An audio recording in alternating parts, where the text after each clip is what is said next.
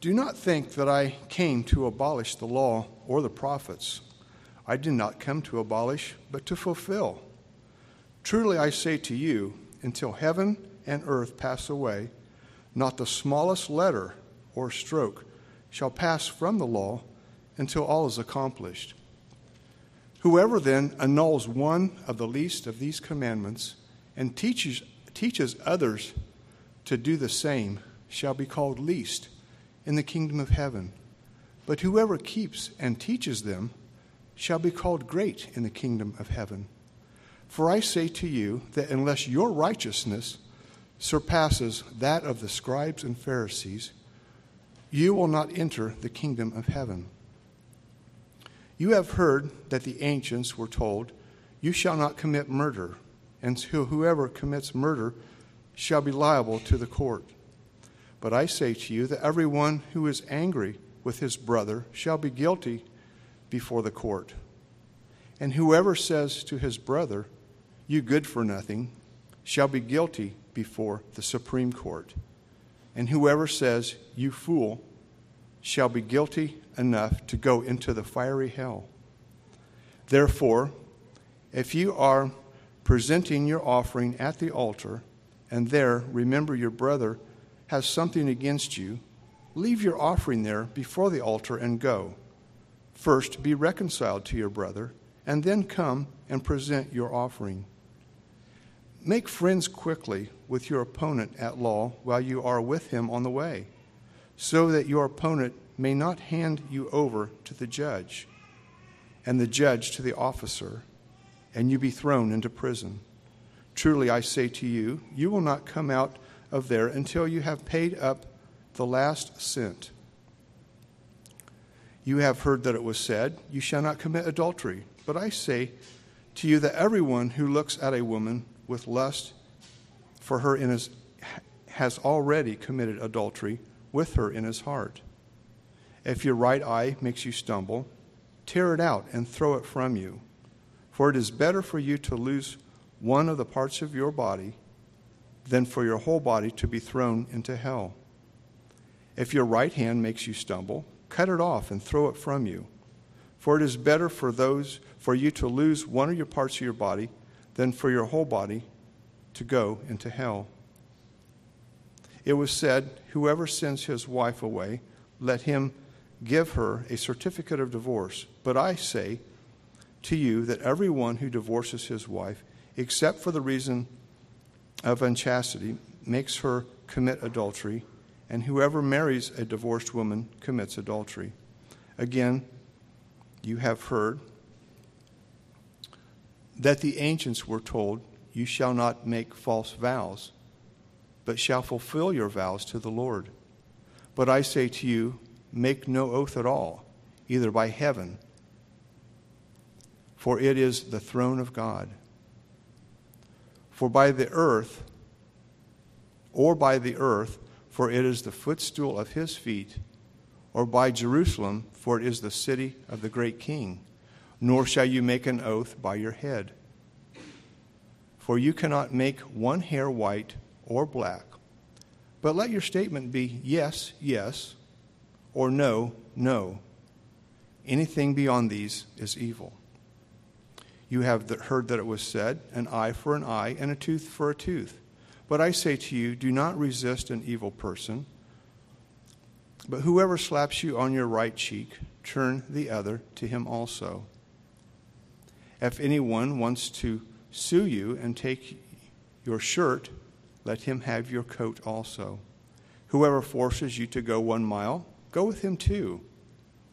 Give to him who asks of you, and do not turn away from him who wants to borrow from you. You have heard that it was said, you shall love your neighbor and hate your enemies. But I say to you, love your enemies and pray for those who persecute you, so that you may be sons of your Father who is in heaven. For he causes his sun to shine on the evil and the good. His sins reign on the righteous, sins reign on the righteous and on the unrighteous. For if you love those who love you, what reward do you have? Do not even the tax collectors do the same? If you greet only your brothers, what more are you doing than others? Do not even the Gentiles do the same? Therefore, you are to be perfect, as your heavenly Father is perfect. You may be seated.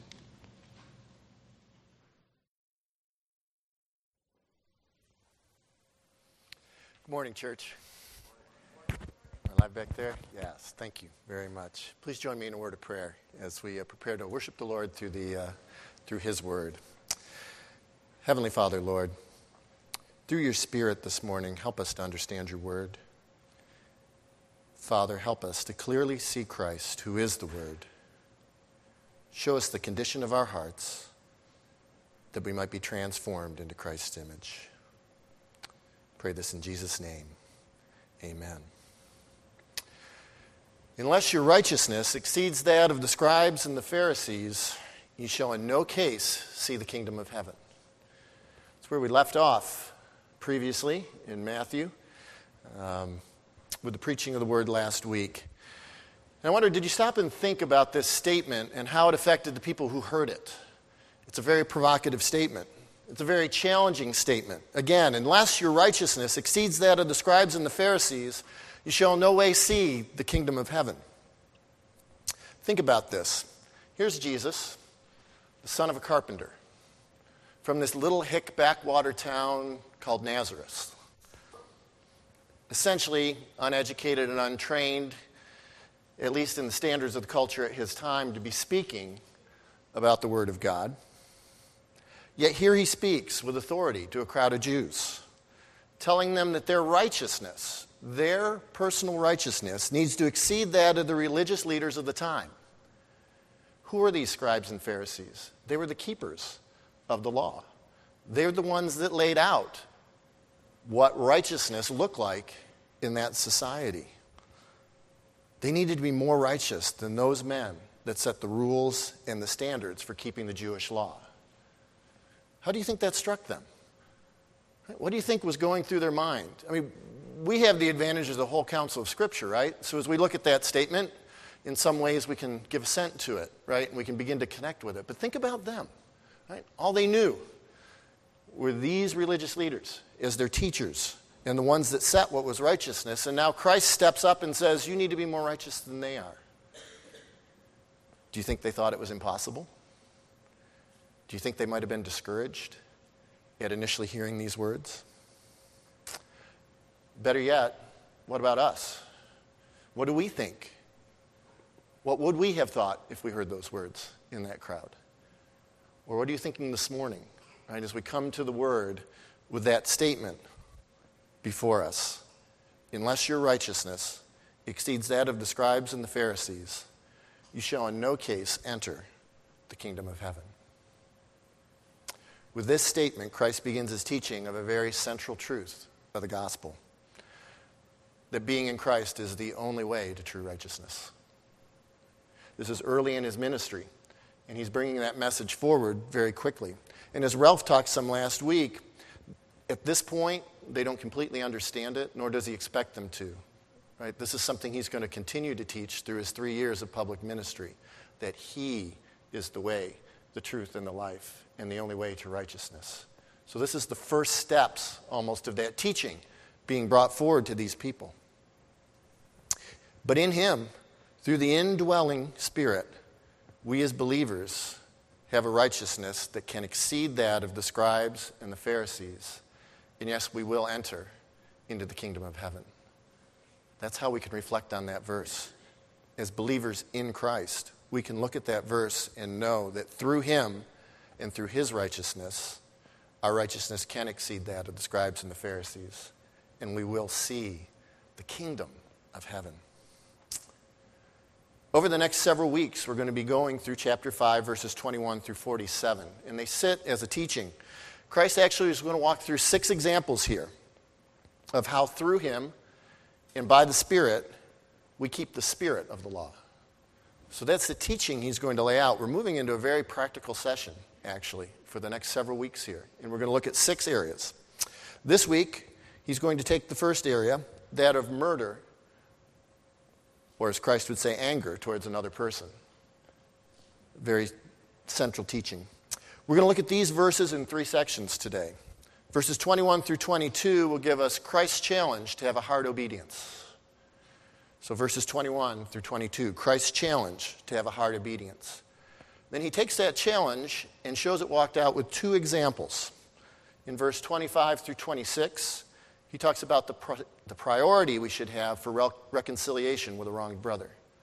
The priority we should have towards reconciliation with a wronged brother. The second example that we walked through this morning is in verse 25 through 26, and it speaks of the need for a speedy resolution of a conflict so they don't grow out of control. Speedy resolution of conflicts before they grow out of control. And so these 6 verses taken as a sum, what we're going to see this morning is Christ teaches God's priority of a hard attitude for righteousness in humans' relationships. Christ teaches this morning through the Word God's priority of a hard attitude of righteousness in human relationships. So with that, let's look at verse 21 and 22. You've heard that it was said by them of old time, thou shalt not kill, and whoever shall kill shall be in danger of the judgment. But I say unto you, that whosoever is angry with his brother without a cause shall be in danger of the judgment. And whosoever shall say to his brother, Raca, shall be in danger of the council. But whosoever shall say, thou fool, shall be in danger of hellfire. So verse 21 begins, I think the version Rob read, it was said by the ancients. Also says here, you've heard that it was said by them of old time. What Christ is referring to here is the Pharisees' teaching. Right? They were pulling their teaching from the ancients, right? From Moses, from the law. And that teaching has been pulled forward. It's been codified, it's been written, it's been analyzed, it's been parsed, it's been placed in books in the society that they live in. And the crux of that teaching then would be the people's practice. So what he's referring to in verse 21 is what the people have been taught and what they're aspiring to, right? What they've been led, what they've been taught to try to do. And what is that? Essentially, the physical outward act of murder is being prohibited. Right? Verse 21 is speaking to an action, a visible, something external. The actual physical act of murder is being prohibited. So really where the society sits at this time and where a devout Jew who might be hearing Jesus talk would be sitting, that if they did not physically commit murder, they were righteous. Right? They could check the box. Right? Okay, that's one area where I'm righteous. I haven't killed anybody, would be that. Well, Christ is going to proceed, though, to tear down this false trust of only an outward observance for righteousness. Verse 22, but I say unto you, right? But I say unto you, and we're going to hear that phrase 5 more times as we go through the 6 examples that Christ gives us here, because that's what we're going to walk through now is this is what you've been taught, this is what you think, but I say unto you, right? There's a new way of thinking and approaching because I've come, right? There's a gospel here. There's a good word to be spoken. There's a sacrifice coming. But I say unto you that whoever is angry with his brother without a cause shall be in danger of the judgment. Whosoever shall say to his brother, Raca, shall be in danger of the council. But whosoever shall say, thou fool, shall be in danger of the hellfire. Christ is going to teach them how to exceed the righteousness of the scribes and the Pharisees. The very challenge that he gave them in verse 20, he's going to equip them to do. And we can count on God to do that. When he calls us to do something, he fully equips us to do it. He doesn't leave us wondering how or unable to do what pleases him. He gives us his word. He gives us his spirit. He's not a difficult God. He's a reasonable God. So where is the emphasis? How are they going to exceed the righteousness of the scribes and the Pharisees? They have to have an inner righteousness, right? He's telling them, do not have an inner attitude of anger towards another person. Why? Why anger? How does that relate to what he was just speaking about in verse 21 about murder? Let's turn to Genesis 4, verses 1 through 8. Please turn there. I think it helps as we look at some cross-references from the Word to keep us engaged and see the whole counsel of God. So Genesis 4, 1 through 8. I think this gives us an insight to why he's talking about anger in relation to murder. We have the account of Cain and Abel in Genesis 4, chapter 1 through 8. I'm going to begin reading in verse 3. And in the process of time it came to pass that Cain brought the fruit of the ground for an offering unto the Lord. And Abel, he also brought of the firstlings of his flock, of the fat thereof. The Lord had respect unto Abel and his offering. But unto Cain and his offering he had not respect. And Cain was very wroth. He was angry. He was upset. And his countenance fell. The Lord said unto Cain, right? The Lord's not going to let this go unnoticed. He sees the problem, right? So he gives him an opportunity to repent. The Lord said unto Cain, why are you wroth? What are you angry about? Why is your countenance fallen? If you do well, you'll be accepted. But if you do not well, sin lies at the door, and unto thee shall be its desire, and you shall rule over him. So there's a challenge on the table for Cain right now. He's angry. God's realized it. God's called him out on it and asked him to repent of it and do right. In verse 8, we see Cain's choice.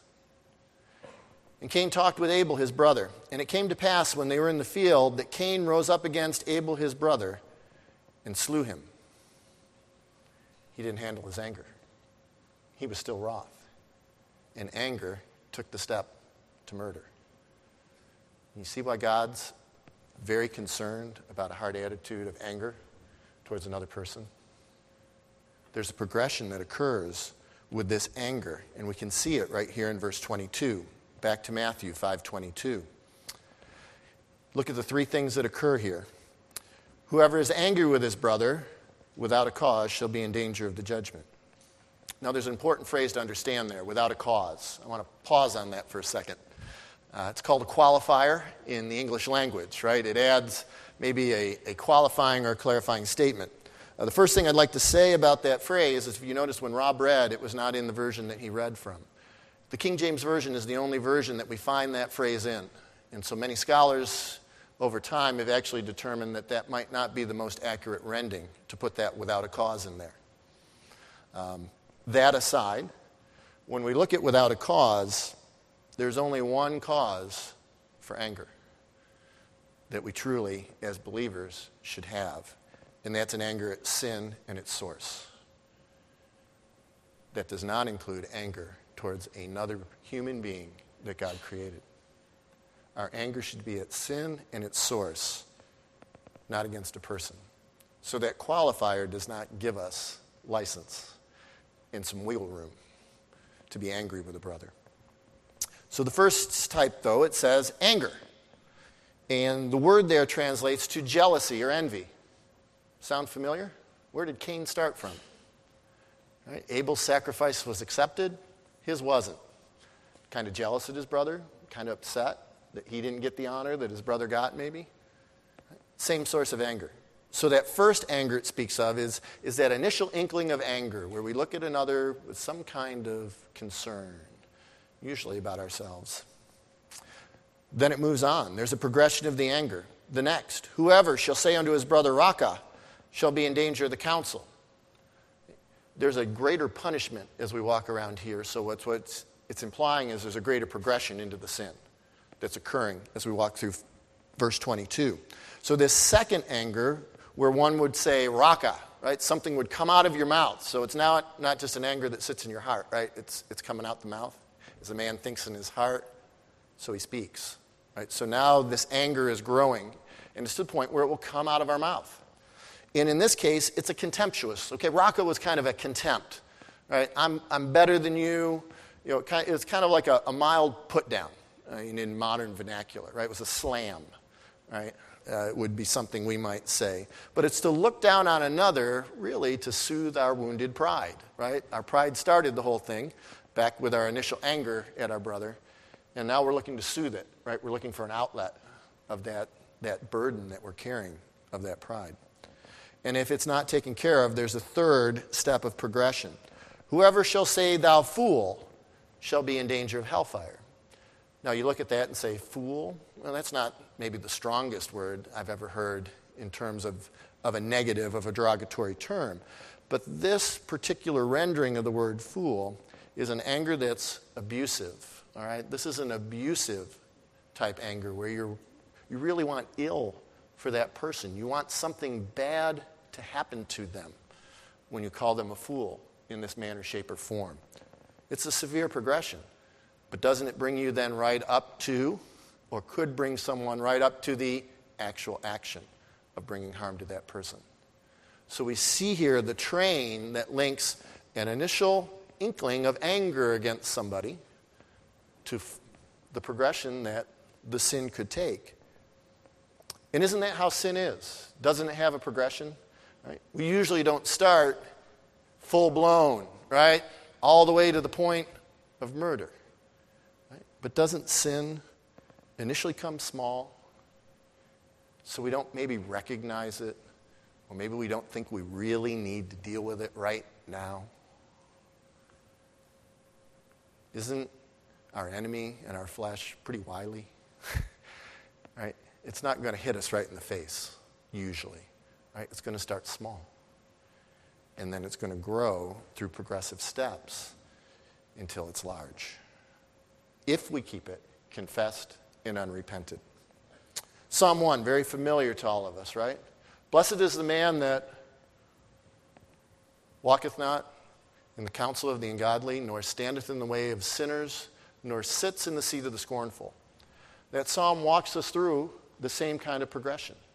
Right? Initially, we're standing, right? We're maybe kind of on the outside of the group, right? And maybe something's going on there. They're talking bad about somebody. We just kind of stand on the edge. We're kind of an observer. We really aren't all in. But, eventually we're kind of drawn into the circle a little bit further. Conversation goes on a little bit. We stay a little longer and thought, no, I'm just going to sit here. Right? I'm going to stay here for a while. And then, before you know it, you're sitting in the seat with the scornful. We see this progression over and over in the Word. And that's why Christ speaks so firmly in these next about stopping these things in the heart. Right? That the righteousness comes from the heart. Because if we can cut them off when they're small, when they first enter our heart, and the Holy Spirit convicts us of them, they don't propagate. They don't grow. They don't take on these magnitudes that we see as a repeating pattern in Scripture. And as we said, the heart filled with anger eventually comes out in speech. In Luke 6:45, Christ speaks of this. He says, "A good man out of the treasure of his heart bringeth forth that which is good. And an evil man out of the evil treasure of his heart brings forth that which is evil. For of the abundance of the heart, the mouth speaks." So let's put this heart obedience into action. Let's bring it right down to where we live. Children, I'm going to talk to you first. When you're out playing or working with your brothers or sisters or some friends, occasionally things don't go the way you want them to.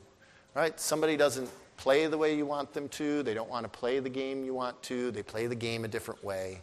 Or maybe they don't quite do their share of their work, in your opinion. Right? You guys can all relate to that. That happens in your lives sometimes. And what do? Maybe you get a little bit angry. Right? Maybe you get just a little bit upset at that person, at that family member, at that friend. What comes out your mouth? Do you sometimes say something that's not so nice? Or call them a name you really wouldn't want to be called or have sent your way? Guys, that's a sin. You can't get angry like that and have it come out your mouth. When you get angry at them, you got to remember, hey, this is my brother. This is my friend. Right? We love each other. I'm not going to be mad at them. Take care of it while it's small. Don't let it grow bigger. But young adults and parents, we aren't exempt ourselves, are we? How often do you find yourself thinking and speaking poorly about what someone else has said or done? just coming out your mouth, right? Can't believe so-and-so did such and such. Or did you see so-and-so? Did you see what they did? Are we given to being scornful? Is that coming out our mouths? And who's hearing it? Whose ears is it falling on? Is it falling on the ears of those children I just talked to?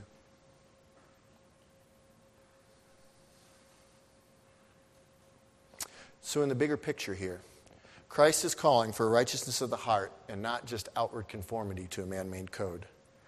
That is the righteousness we as Christians need to develop. And we need to train and discipline ourselves to do that. Adults, we need to lead ourselves in this manner first, right?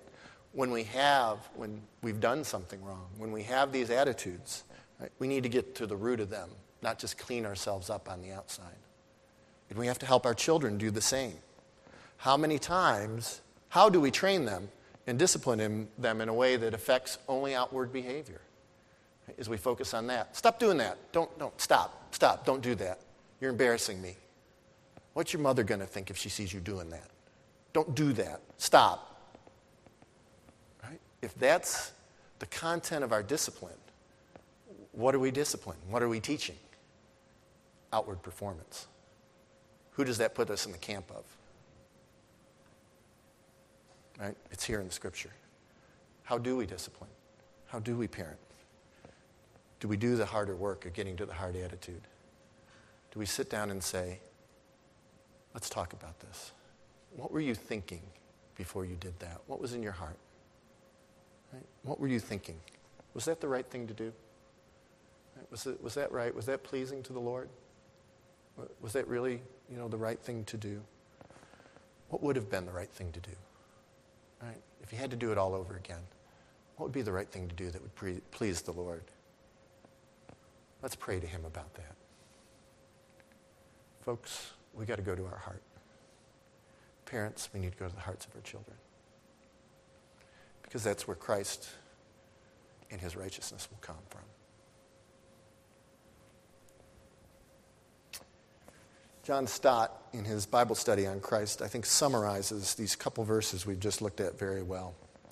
He says, Christian righteousness is greater than Pharisaical righteousness because it's a righteousness of the heart. A righteousness not of words and deeds, but of thoughts and of motives. And it is in this sense that Jesus Christ is the fulfillment of the law. He looks beyond the superficial understanding of the law to its radical demand for heart righteousness. Christ does fulfill the law, and he does by pointing to heart righteousness. And we can only have that heart righteousness with the indwelling Holy Spirit writing the law upon our hearts. As the psalmist said in Psalm 40, verses 7 and 8. Actually, going back to verse 6. Sacrifice and offering you did not desire. My ears hast thou opened. Burnt offerings, sin offerings, you have not required. Then I said, Lo, I come. In the volume of the books it is written of me, I delight to do thy will, O my God. Yea, thy law is written within my heart. Heart righteousness comes from God through Christ by the Holy Spirit. Faithful is he who has called us. He will also do it.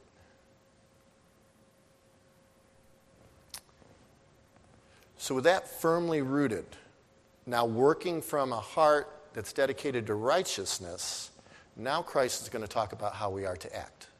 Okay, do you see how he taught here? He taught first, this is where your heart needs to be.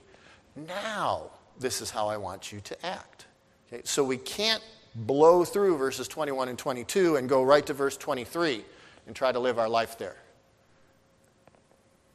But now he does give us two examples of how to live out the type of righteousness that he's talking about, the type of righteousness that should flow out of a heart with the law written upon it. Verses 23 through 24. Therefore, if you bring your gift to the altar and remember that your brother has something against you, leave your gift before the altar, go your way, first be reconciled to your brother, and then come and offer your gift. very practical, pretty straightforward advice, right? I'm probably not going to have to dig too deep in the passage here to pull out what he's talking about. It's a matter of priorities, right? He's speaking of a matter of priorities here. Reconciliation to a brother is more important than being at the altar of God. Reconciliation with another is more important than being at the altar of God. He desires obedience over sacrifice. Did you hear that in Psalm 40, verse 6? We've got a tremendous example in Scripture. Please turn with me. 1 Samuel chapter 15. 1 Samuel 15. Okay? Let's go there and see what the Word says about this idea of obedience versus sacrifice. What we have here is an account of Saul's incomplete obedience. At least that's the heading my Bible puts under chapter 15, and that's a pretty accurate representation of what happens here. Okay, Saul goes out to battle. He's been instructed by Samuel, the Lord speaking through Samuel, that these people he's going to battle, the Amalekites, he's to utterly wipe out. He's to destroy everything. Okay? They were an evil people. They were people who stood against the people of God, and God's justice is going to be executed through his people, Israel, upon them. Okay, this is one of those Old Testament moments where we see the justice of God. And he says, their evil is so full that all their goods, all their cattle, everything, have none of it. Have none of it come along with you. Right? He says in verse 3, now go and smite Amalek, and utterly destroy all that they have, and spare them not, but slay both the man and the woman, infant and suckling, ox and sheep, cattle and ass. What happens in verse 9? They have the victory, and at the end, verse 9, Saul and the people spared Agag, the best of the sheep, and the oxen, and of the fatlings, and the lambs, and all that was good, and would not utterly destroy them. But everything that was vile and refuse, they destroyed utterly. They kind of made a judgment call, right? They decided, no, that looks good, that doesn't look good. Started to separate it out and operate outside the command that they had from God. So Samuel comes on the scene, verse 13. Samuel came to Saul, and Saul said unto him, Blessed be thou of the Lord, I have performed the commandment of the Lord. Samuel said, What means this, the bleating of the sheep in mine ears, and the lowing of the oxen which I hear? And Saul said, They've been brought from the Amalekites, for the people spared the best of the sheep and the oxen to sacrifice to the Lord thy God. And the rest we have utterly destroyed. So what's happened here? He saved some things for sacrifice, but he has not obeyed. Right? He saved things for sacrifice, but he has not obeyed. So what does the Lord say? Verse 20. Saul said to Samuel again, Yet I have obeyed the voice of the Lord. I have gone the way which the Lord has sent me. I have brought Agag, the king of Amalek, and have utterly destroyed the Amalekites. But the people, a little blame shifting, took the spoil, sheep and oxen, and chief of the things which should have been utterly destroyed, to sacrifice them unto the Lord God in Gilgal. And Samuel said, Hath the Lord as great a delight in burnt offerings and sacrifice as obeying the voice of the Lord? Behold, to obey is better than sacrifice, and to hearken than the fat of the lambs. So back to Matthew 5. We've been called to reconcile with a brother, and that's how we obey. So that's more important than a sacrifice at the altar before the Lord. And we obey this, again, I want to remind you, from the heart, right? This isn't an outward performance. This is from the heart. Romans 6:17. But God be thanked that ye were the servants of sin, but have obeyed from the heart that form of doctrine which was delivered you.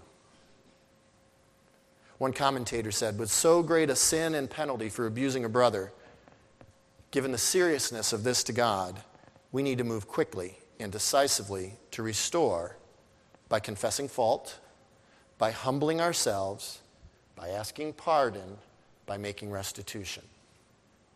Confessing our fault, humbling ourselves, asking pardon, and making restitution. So to seek reconciliation, we need to come face to face with a big roadblock. Pride. Pride. There is no indication here that this brother needs to be willing or asking for reconciliation on our part.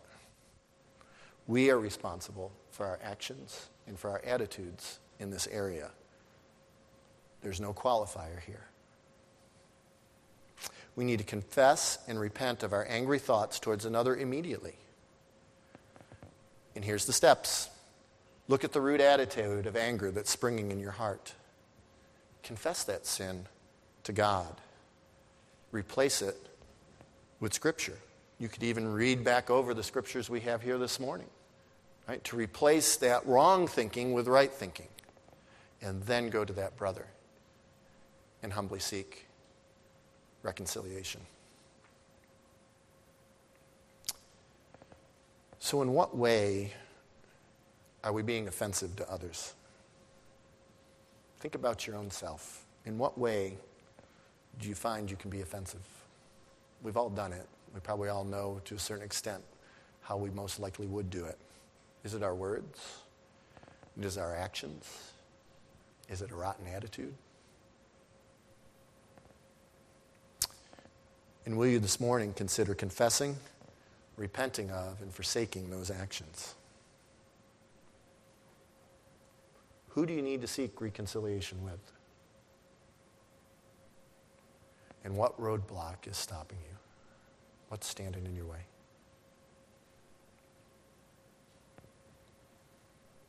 Christ will help you overcome it. Rely on him. The second application of the teaching of heartfelt righteousness comes in verses 25 and 26 in the resolution of conflicts. Agree with thine adversary quickly while you are on the way with him, lest at any time the adversary deliver thee to the judge deliver thee to the officer, and you'll be cast into prison. Truly I say unto you, you shall by no means come out thence till thou have paid the uttermost farthing. Clear teaching here as well. We need to resolve issues quickly and biblically. We're told first to agree with an adversary. I think it'd be instructive to look at what that word agree entails. Right? What's the Lord talking about? If we need to agree, what does it look like? Agree, from the root word, means to be well-minded or well-disposed. Right? We're to be well-minded, well-disposed. I think in the reading this morning it said friendly, right? Kind of an absence of conflict, but well-minded or well-disposed. Notice it does not say that to be at peace, we have to be same-minded, right? We don't have to be 100% in agreement with somebody about something, right? To be, in the sense that God's talking about here, to be in agreement, to be agreed with them in the biblical sense here. We need to be able to hold that difference with peace and charity. If that difference is held with peace and charity, no anger, no ill will, right? Then we, in essence, fulfill what God's asking us to do, to agree with this person. The second thing that caught my eye as I was looking at that is the word adversary. That's a fairly strong word, right? I don't think anybody really wants an adversary. So you ask, right? Go for God, why do I have an adversary? Where could this have come from? In what ways have I been offensive and hurtful and made an adversary? Often it's selfishness, right? Wanting our own rights, our own way at the cost of theirs. That's the roadblock here. Right? So previously in reconciliation, pride was standing in our way. Now as we think about this agreement and keeping from having an adversary itself and selfishness, wanting to be right, wanting to be recognized, wanting to be heard, desiring vindication that gets in our way. And Christ counsels here, this delay is very costly. Right? He goes on to say, what happens? Right? If you don't agree quickly, what could happen? Your adversary might deliver you to the judge to the officer, and you'll be cast into prison. And you shall by no means come out thence till you have paid the uttermost farthing. I don't know if you've been involved in a court proceeding. Praise the Lord, I have not. But my understanding is going to court is costly. It's very time-consuming. And there's a very unexpected element to it. Right? It doesn't always turn out the way we think it might, or in a way that we would believe is just. Right? There's a lot that can happen when one goes to court. And so the wise counsel here is avoid that at all costs, right? Don't allow things to progress to the point where you and the adversary are so far apart that the only way to solve it is to take it to court, right? Take care of it quickly and before then. Humility must reign over selfish pride. So again, putting feet to this. When you see or are convicted that your words or actions have been offensive or hurtful to another, do not let them grow into bitterness. Right? Humbly seek agreement. Be well-minded before the issue grows out of control and you have an adversary that opposes you. Because really that's what's at stake here is bitterness. Right? A root of bitterness. Right? Turn with me to Hebrews 12, 14 through 15. Let's see the high cost of not agreeing with an adversary quickly. Hebrews 12, 14 and 15. Okay, follow peace with all men, right? Try to come to this agreement, to this well-minded, well-disposed point. Follow peace with all men and holiness, without which no man shall see the Lord. Looking diligently, lest any man fail of the grace of God, lest any root of bitterness spring up, trouble you, and thereby many be defiled. There is a high cost to allowing a conflict to go unresolved. A root of bitterness starts, and it grows. And not only are you defiled, but many are defiled by your root of bitterness. So what issue might be out there that remains unresolved for you right now? Are you growing bitter over it? Is your brother growing bitter over it? Is the cost growing day by day, gaining interest? Is the debt piling up? So what's keeping you from agreeing with that adversary?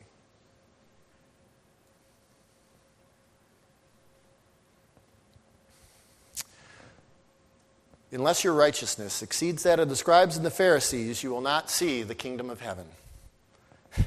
This likely distressed the audience that Christ spoke it to greatly. Right? Thinking about the frame of mind they were coming from. But what about us? I hope for the believer that this statement stirs a great praise in our hearts. Because to exceed the righteousness of the scribes and Pharisees, we need to move from an outward conformance of man-made rules to an inward attitude that motivates heartfelt, loving, righteous actions. Right? Christ teaches us God's priority of the heart attitude for righteousness in human relationships. When dealing with other people, we need to cease harboring anger in our hearts. We need to prioritize reconciliation. And we need to immediately resolve the conflicts that we know of. You know, as Ralph said last week, Christ raises the bar beyond the outward keeping of rules here. Right? The bar is much higher. Right? They were thinking, as long as I don't physically kill somebody, I'm all right. The bar's just gone way up. Right? But we don't need to be discouraged. Because praise God, He has equipped us through Christ to clear the bar. The bar's not too high for Christ. And as a believer, Christ is in us. The bar is not too high for us either when we walk humbly with Him in obedience. To be delivered from the sin of anger, murder in the heart, the first step is confessing the sin to God. Then yield to the work of the Holy Spirit and walk in obedience. This is the miracle by which a Christian is enabled to fulfill the righteousness of God's law. Romans 8:24, maybe a good verse to meditate on this week. 8:24, that the righteousness of the law might be fulfilled in us, who walk not after the flesh, but after the Spirit. Christ issues the challenge that we heard for a righteousness that exceeds that of the scribes and the Pharisees to draw His Jewish listeners and the body here at Hope in Christ Church to Him and His sacrifice as our only path to righteousness. That's what He's teaching here. That's what He's leading us to, a complete and total dependence on Him for any and all righteousness. So there's an important question I want to ask before we close. As you sit here this morning, do you know that you have the law of God written on your heart by the Holy Spirit? This comes only with accepting the gospel of Jesus Christ for your salvation. Realizing that your sins carry the death penalty.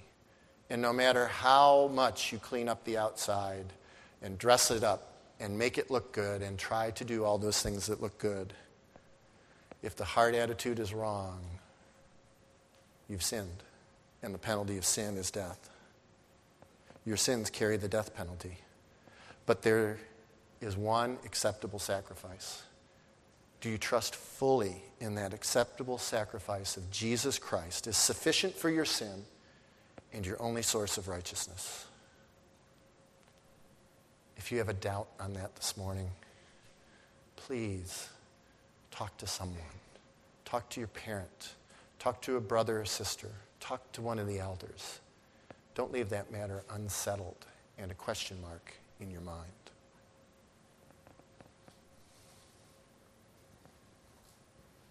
Please join me in a closing prayer. Heavenly Father, Lord, as believers here, we confess to you that we have no righteousness of our own. Father, our only hope for righteousness is the righteousness of Christ, that you wrap believers in like a robe and cover us. Father, as your word says in Romans 7:26, we thank you that we've been delivered from the law, having died to what we were held by, so that we should serve in the newness of the Spirit and not in the oldness of the letter. Father, I thank you for the newness, the new way of the new covenant that speaks of our inward desires versus outward performances. Father, thank you that you are God who delights in justice and what's right and what's true. And you are a God who cares about what is moral. But Father, I thank you that your moral precepts are written on our hearts, that the Spirit inclines our hearts and gives us the desire to obey. Father, I thank you that you enable us to obey the law's commandments through your word and through the Spirit. Father, thank you for the delight of following you, that you've removed our hostility, and by writing the law in our hearts, we can now delight, like the psalmist speaks of, we can delight in God's law. Father, we thank you that there's no fear, and that fear can be replaced with gratitude, that the Spirit, by showing us God's grace, produces a response of love and gratitude. Father, may we obey you out of gratitude for the favor that you've already given us. And Father, I thank you that our outward performance is not the standard. I thank you that we can rely on you, the sacrifice of Christ, and that the Spirit bears witness that we're accepted by God through Christ's merit, and that by relying solely on his perfect righteousness, we are accepted. And thereby, we can enter into the kingdom of heaven. Father, help us to walk in the newness of the Spirit that you give us. In Jesus' name, amen.